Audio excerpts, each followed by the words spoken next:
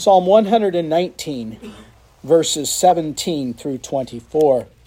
Let us now hear the word of the Lord. Deal bountifully with thy servant, that I may live and keep thy word. Open thou mine eyes, that I may behold wondrous things out of thy law. I am a stranger in the earth, hide not thy commandments from me. My soul breaketh for the longing that it hath unto thy judgments at all times. Thou hast rebuked the proud that are cursed, which do err from thy commandments. Remove from me reproach and contempt, for I have kept thy testimonies. Princesses also do sit and speak against me, but thy servant did meditate in thy statutes. Thy testimonies also are my delight and my counselors. And this is the word of the Lord. Let us pray. Our God and Father, we do give thee thanks for thy word and ask that thou wouldst be pleased to open our ears and our hearts, that we might receive it, that we might come to understand all that thou hast for us. And may we, like the Puritans remind us, to chew the cud of thy word, to meditate upon it, to delight in it. And we ask for thy blessing now in Jesus' name. Amen. Please be seated.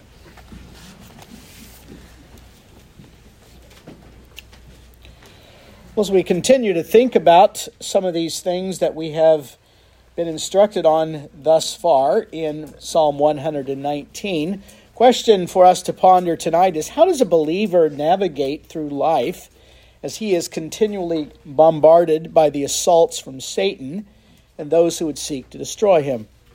The disciple of Christ is in a journey, walking through this valley of death toward the celestial city. We cannot retire. We cannot let down our guard for one moment. Here, as we discover the excellencies of God's word and the pilgrim's desire to understand it, we find here in Psalm 119 the arrangement that is set in 22 groups of 8 verses, each with the heading of a Hebrew alphabet. And it is designed to be read and meditated upon. We've seen that first section from the Aleph, then last time from Beth, and then we come tonight to Gimel, that third section of Psalm 119. Now these verses are all particularly designed for the young man or the servant to meditate upon God's word, particularly in seasons of great trial and persecution. As you read through Psalm 119, you get a sense that the psalmist, most likely David, others have a couple other ideas of who may have written it, but most likely it's David. But as he lays out before us these words from each of these psalms, there's a particular theme of persecution. There's a particular theme of being under great affliction. And I think for those of us, particularly in the West, as we have never been under affliction, as we have never really suffered much for our faith, there's a sense in which we dismiss that notion of experiencing persecution and trial.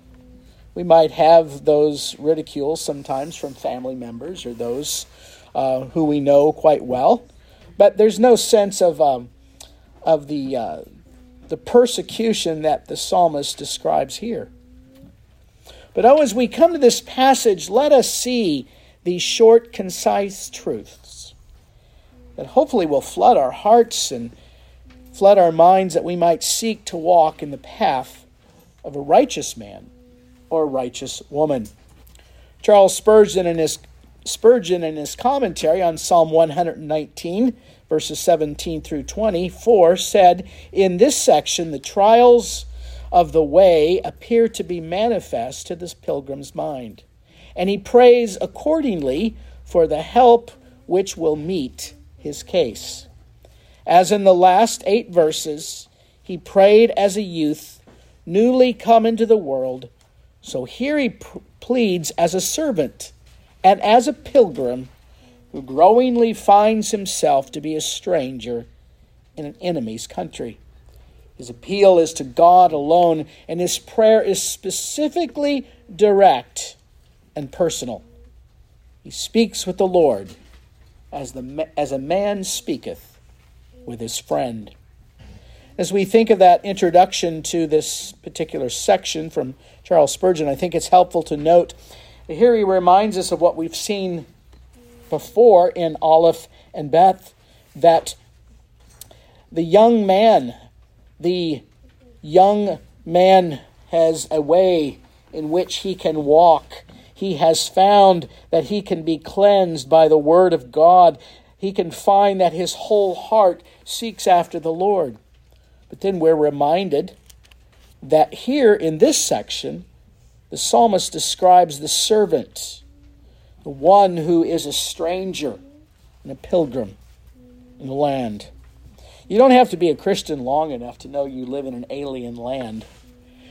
Know that you live in a world that does not receive you well. And so here is a prayer that the psalmist gives us that we can meditate upon, that we can find instruction for our spiritual life. And so I'd like for us to look there first of all at verse 17. As you read through here, you can see this is a personal prayer, as Charles Spurgeon reminds us. That it is a prayer of the stranger. It is the prayer of one in an enemy country, in an enemy territory. And he begins, "Deal bountifully with thy servant, that I may live and keep thy word." Here the psalmist prays particularly. We've heard this evening about those prayers that are often shot up as an arrow. But here's a particular prayer that he begins to pray. "Deal graciously, deal bountifully with thy servant, that I may live and keep thy word." Here in the Authorized Translation it says, "Deal bountifully with thy servant." God, out of the storehouse of his mercy, which is inexhaustible, out of the storehouse of God's bounty, he has all grace and mercy. God's mercy, God's grace never runs dry. The well might run dry in the winter. I hope not. Other things may run dry in life. We might run dry. We might go through those seasons when we find ourselves struggling health-wise. We might find some weeks, like the last couple of weeks, we're tired and fighting something. But one thing we understand from this psalm is that God's mercy, God's goodness never runs dry. And the believer can take stock in that. And so he says, "Deal bountifully with thy servant." He prays that the Lord would grant him mercy, that he would live in order to keep his word. The desire of the psalmist or any servant is to have spiritual life in order to do what God commands. Children, you remember the first question of the Shorter Catechism? What is man's chief end? To glorify God and to enjoy him forever. And so here we find that the psalmist desires to glorify God. The psalmist desires to enjoy him forever. A heart filled with grace desires to live holy and to please not self, but to please God. This is why it is expressed repeatedly throughout Psalm 119, "I love thy law. Oh, thy law is my delight. I meditate upon thy precepts." Do we go around daily saying to ourselves or saying to others, "Oh, I meditate upon thy precepts. Oh, I love thy law. It is my meditation day and night"?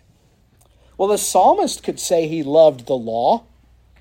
The psalmist could say the law is my delight because he found through the bounty of God's mercy and grace that he could keep the word of God.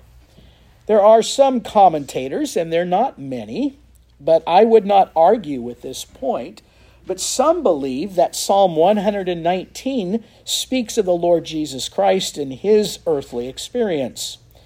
And there's a sense in which we kind of dismiss that point. But I think it's a good point to be reminded of. Because if Christ lived in pure humanity, if Christ lived in perfect humanity, if Christ walked, having kept all of God's law, having kept it perfectly, then isn't there a sense in which his desire was to keep the law of God? And should that not be our desire, to keep God's law?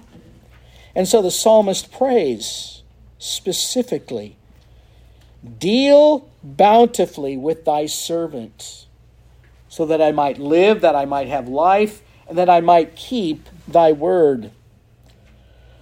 Oh, if the Lord Jesus Christ had not kept the law of God perfectly in his active obedience, if the Lord Jesus Christ had not kept every jot and tittle of the law, where's our hope? What hope do we have in keeping the law of God? And yet Christ did fulfill all of the law in our stead. And yet we are called, having received his grace, to go forth with life, with that Spirit breathed into us. We might keep God's law. And then there in verse 18, the psalmist prays that the Lord would open the eye of his understanding, that he might behold wonderful things out of God's law. Now there are a number of words, and we looked at this in the first week in the introduction. He uses a number of words: law, testimonies, commandments, precepts, all of those which are synonyms of one another, showing that God's precepts or God's word or God's law is what we should focus upon, which we should desire. But here the psalmist prays, "Open thou mine eyes, that I might behold wondrous things out of thy law." And I think as we consider that, we've been challenging you to meditate through this and perhaps commit some of this to memory. But as we think about that, if God would not open our eyes, we would not be able to see. If God would not grant unto us understanding, we would not know his law. But notice here the psalmist prays that the Lord would open his eyes for what purpose? To behold, to see the wondrous things that come out of thy law. The law here can refer to the moral law, but here it's often used in Psalm 119 to speak of the totality of God's word. But don't we find wonderful things in it? We find instruction. We don't just find commandments that we're told to do, but we find in those commandments life. The Lord Jesus Christ says, "Come unto me, all you who are weary and heavy laden, and I will give," what? "Rest to your souls. Take my yoke upon me, and learn from me. For I am meek, gentle in heart, and you shall find rest for your souls." And so here the psalmist desires, "Lord, open my eyes that I might see those wondrous things out of thy law." What wonderful things do we discover from the law of God? Well, certainly we discover that God has great mercy. God has great compassion for sinners. That there are so many wonderful things that we could see that come out of God's law upon which we should meditate. And if our meditation, as our call to worship reminds us, if our meditation upon the Lord should be sweet, should we not find that desire to have eyes that are open to see? I wonder how often, and this is a challenge for all of us, but as we come to hear the word preached every Lord's Day, or on those occasions when we publicly come to hear the word preached, Do we come with that prayer that God would open our eyes that we might behold? And I think there's a sense in which we just come and perhaps go through motions, but our prayer every week should be, Lord, open my eyes. Lord, give me understanding. It is the pastor's prayer that the Lord would open his mouth and bring forth truth that would be beneficial. But all of us should be praying, open my eyes, that I might understand those wonderful truths that come from thy law. His mind needs right understanding. We saw some of that this morning in Family Bible Hour. We must have right understanding. We must have a mind that receives these things. And so do we pray that the Lord would give us understanding? Do you pray that as you begin to look at the Scriptures, as you open the Scriptures? We want to encourage all of us to read Scripture, but as we open the Scripture, we want to pray, Lord, open my eyes. Give me understanding, that I might see those wondrous things that come from thy law. Here the psalmist describes himself in verse 19 as a stranger in the earth, as one who is constantly bombarded by his enemies. And so as a stranger, as one who is an alien, he says, hide not thy commandments from me. Why is the psalmist praying that particularly? Well, he's praying that because in the midst of this journey in which we are on, as we are in the midst of great obstacles, as we find ourselves bombarded by those who hate God, who hate his law, the psalmist pleads, Lord, in the midst of this battle, in the midst of the war that's raging, do not hide thy commandments from me. Now that might sound strange to us. Why would God hide his commandments from us? And yet the thought here of the psalmist is, Lord, don't let my mind forget. Let me understand. Let me see thy commandments so that I might live. Verse 20, he says, my soul breaketh for the longing. My soul breaketh for the longing that it hath unto thy judgments at all times. We have weak and wavering desires. We have those desires and distractions that come against us. And so we need to pray that God would grant us strength in the midst of our weakness, that God would grant us strength in the midst of those distractions, that we might long for that word, that we might long for that presence of God's word to give us relief. My soul breaketh. My soul yearns. My soul desires for that. And I pray that I might have thy judgments at all times. Again, precepts or judgments, those things that God gives unto us for instruction.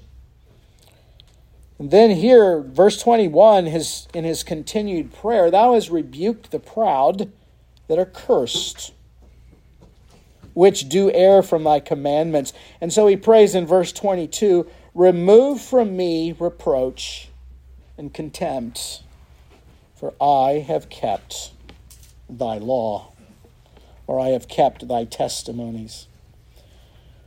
We are always the objects of ridicule and scorn in this fallen world. We are always under the watch of a godless world. So the psalmist prays, this is a good prayer for us to pray, to remove reproach and contempt.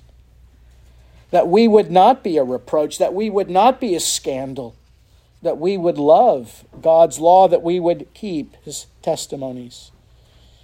Again, if the Lord Jesus Christ had not kept the law in all of its entirety, then we would not be able to keep it.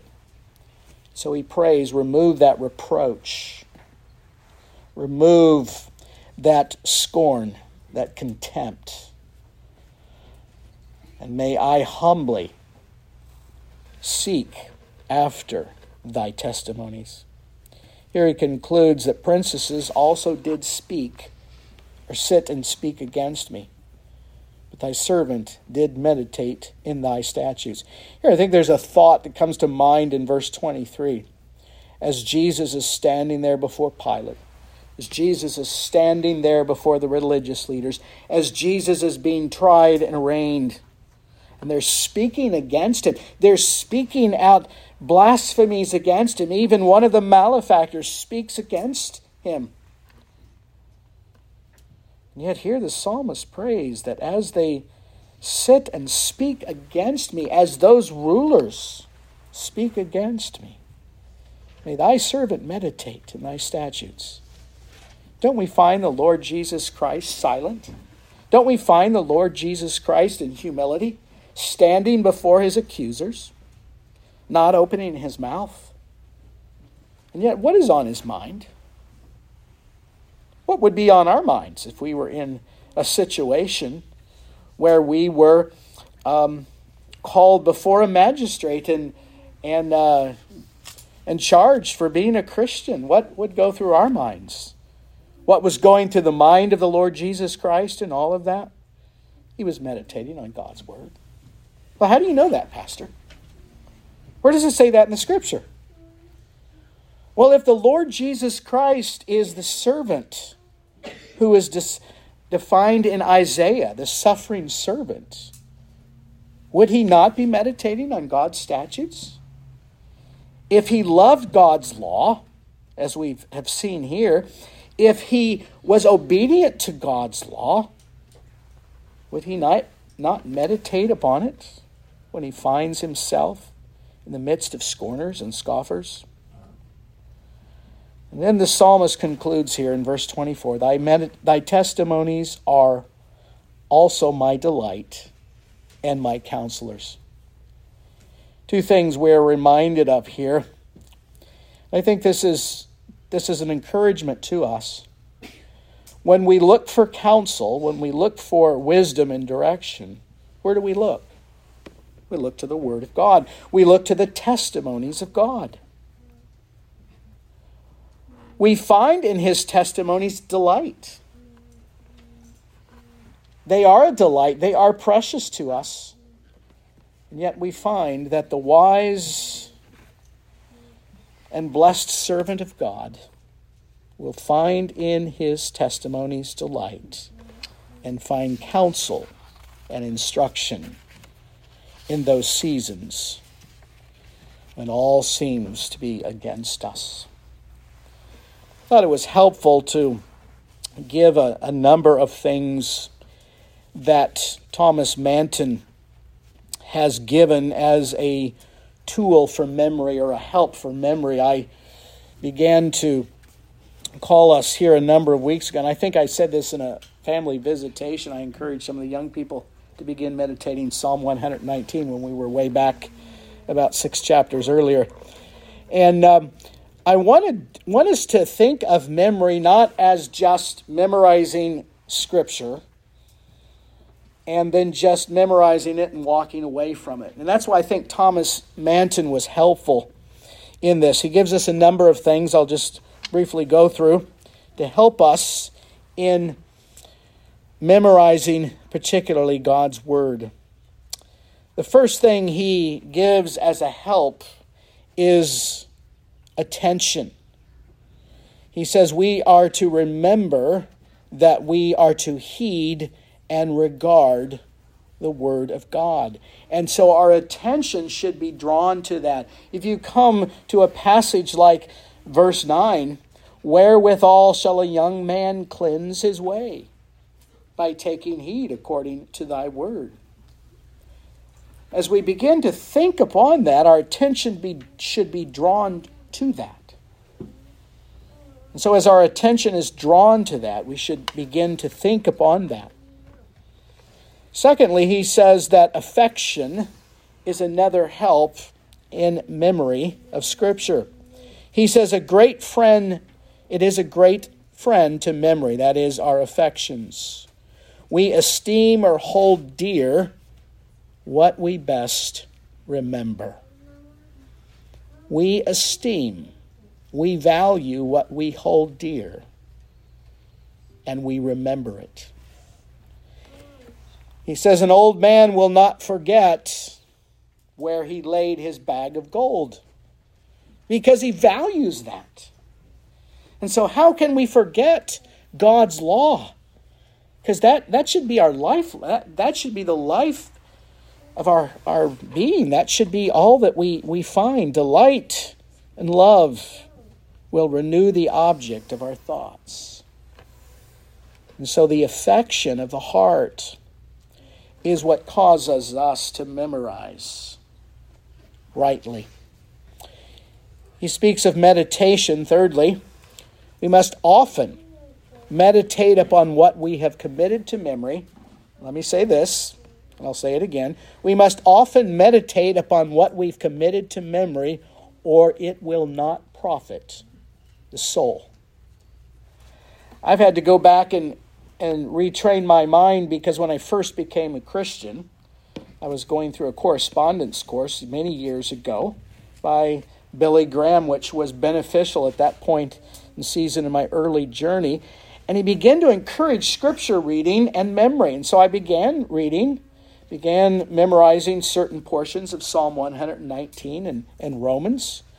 And you know, over the years, what happened? Forgot some of that. But what did it profit my soul?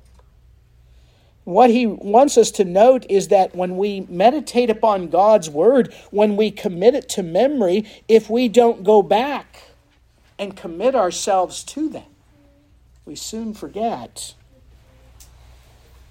And we have no thought of it anymore. We will soon forget what we've memorized. So chew on it. Digest it. Meditate upon it. Give more than just a cursory thought to what we read. Number 4, I find this perhaps one of the most helpful things. And I have no children, so this is quite amazing. Beware of distracting or wandering thoughts. Little benefit will be reaped if your thoughts are distracted and wandering.